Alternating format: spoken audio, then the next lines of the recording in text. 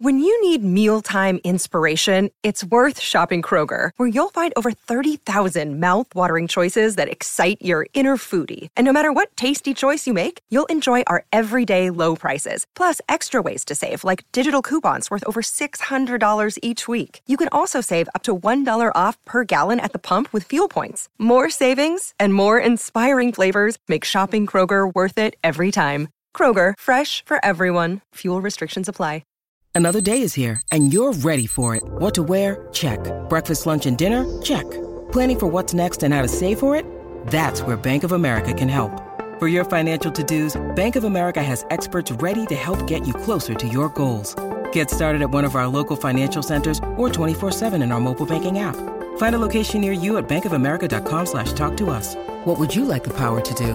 Mobile banking requires downloading the app and is only available for select devices. Message and data rates may apply. Bank of America N.A., member FDIC.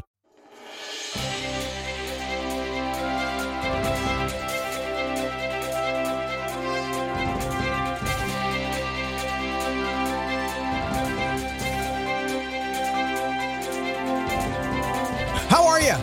All right, here we go, man. It's been busy around here. Busy. We had a lot of racing in Daytona, the Rolex 24, the Daytona 500. Now, my time of the year is arriving.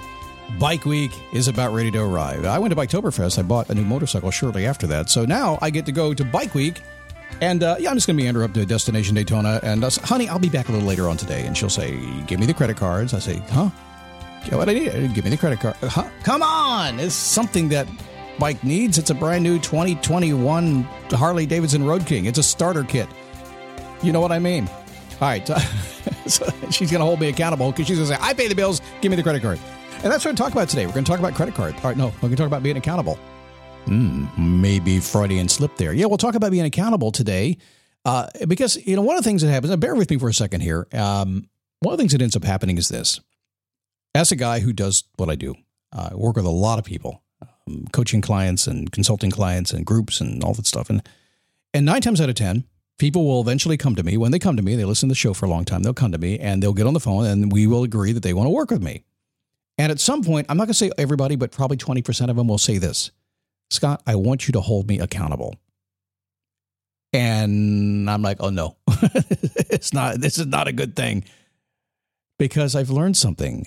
I have learned that when somebody needs somebody external to them to hold themselves accountable, like me, the minute I do, I get 3 tries. And by the third one, I'm fired. Now I actually sign people who say that to me. Not everybody, but the ones who say that to me. I said, you're going to sign an agreement. You asked me to hold you accountable so I can remind you of it when you do. Okay. So we'll talk about that today a little bit and what I think the solution is. Although you may have already figured it out. Darn it. I gave it away. How are you? I'm happy to have you here today. My name is Scott Smith, founder, chief motivating officer here at motivationtomove.com. The Facebook group is awesome. You should check that out. It really is cool. I mean, it's just people are kind of doing it themselves. It's a neat place to go. It's a safe place. It's a positive place. It's upbeat. It can be funny. It can be entertaining. It's like me on Facebook. It is. dailyboostpodcast.com/Facebook to make it easy for you. All right. I think we should talk about being accountable. So over the years, I've learned something. I have witnessed people set themselves up for failure by what may seem to be a wise choice. When you set a goal, you make it public, you tell everybody you know so that they can support you. Have you heard that before? And I am not in disagreement with that. I really am in agreement with saying things publicly, but you got to be careful because it bites you in the ass. Sometimes things change. Timing changes. Sometimes you got distracted. It happens, right? Maybe you didn't mean what you were going to be doing and you shouted it out publicly, and before you know it, you got shouted down. I tell people, be really careful. If you know exactly what you're going to do and you are 100% committed to it, yeah, go ahead. Tell everybody in the world to hold you accountable, but you better do it. You better do it. So it's a great tool. I totally agree with it. But at the same time, I think it's like anything else in what we do here. There's a couple layers to it. Everything is layered. You have to know where to put it in there. And if you put it in too fast, it could be demotivating. I guess a good way to say it, huh?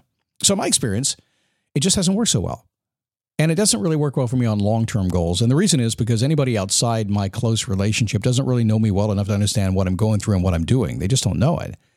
That makes it kind of challenging for people around me to provide support in meaningful ways. It's difficult for me to kind of accept that it's sometimes because I want the help, but at the same time, long-term stuff, they don't really know, if they're too outside my circle, they don't really know how to help me, which is why the big public stuff doesn't really work so well.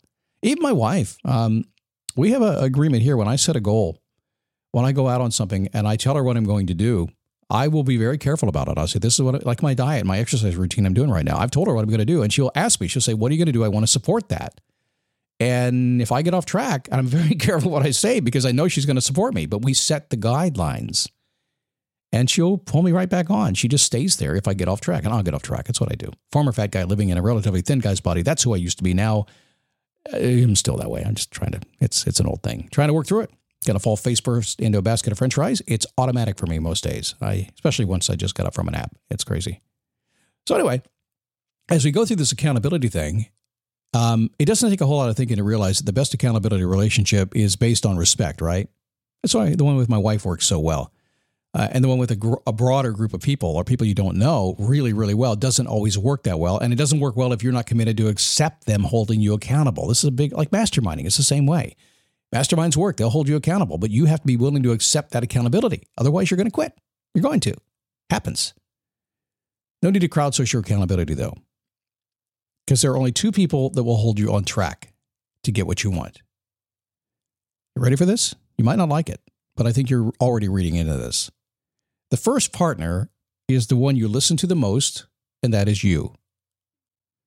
Accepting responsibility and being accountable for yourself is one of the most powerful skills you own. I think it's the only thing that will get you what you want in life. And I see a lot of folks of all ages.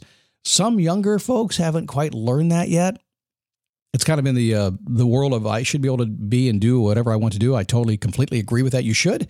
But at the same time, there is accountability to that, and that's going to affect the rest of your life, no matter what it is. Hey, listen, I just want to get out of bed and just, I want to write poetry all day long, and it's cool. Why can't I pay my bills? Well, there's accountability for that.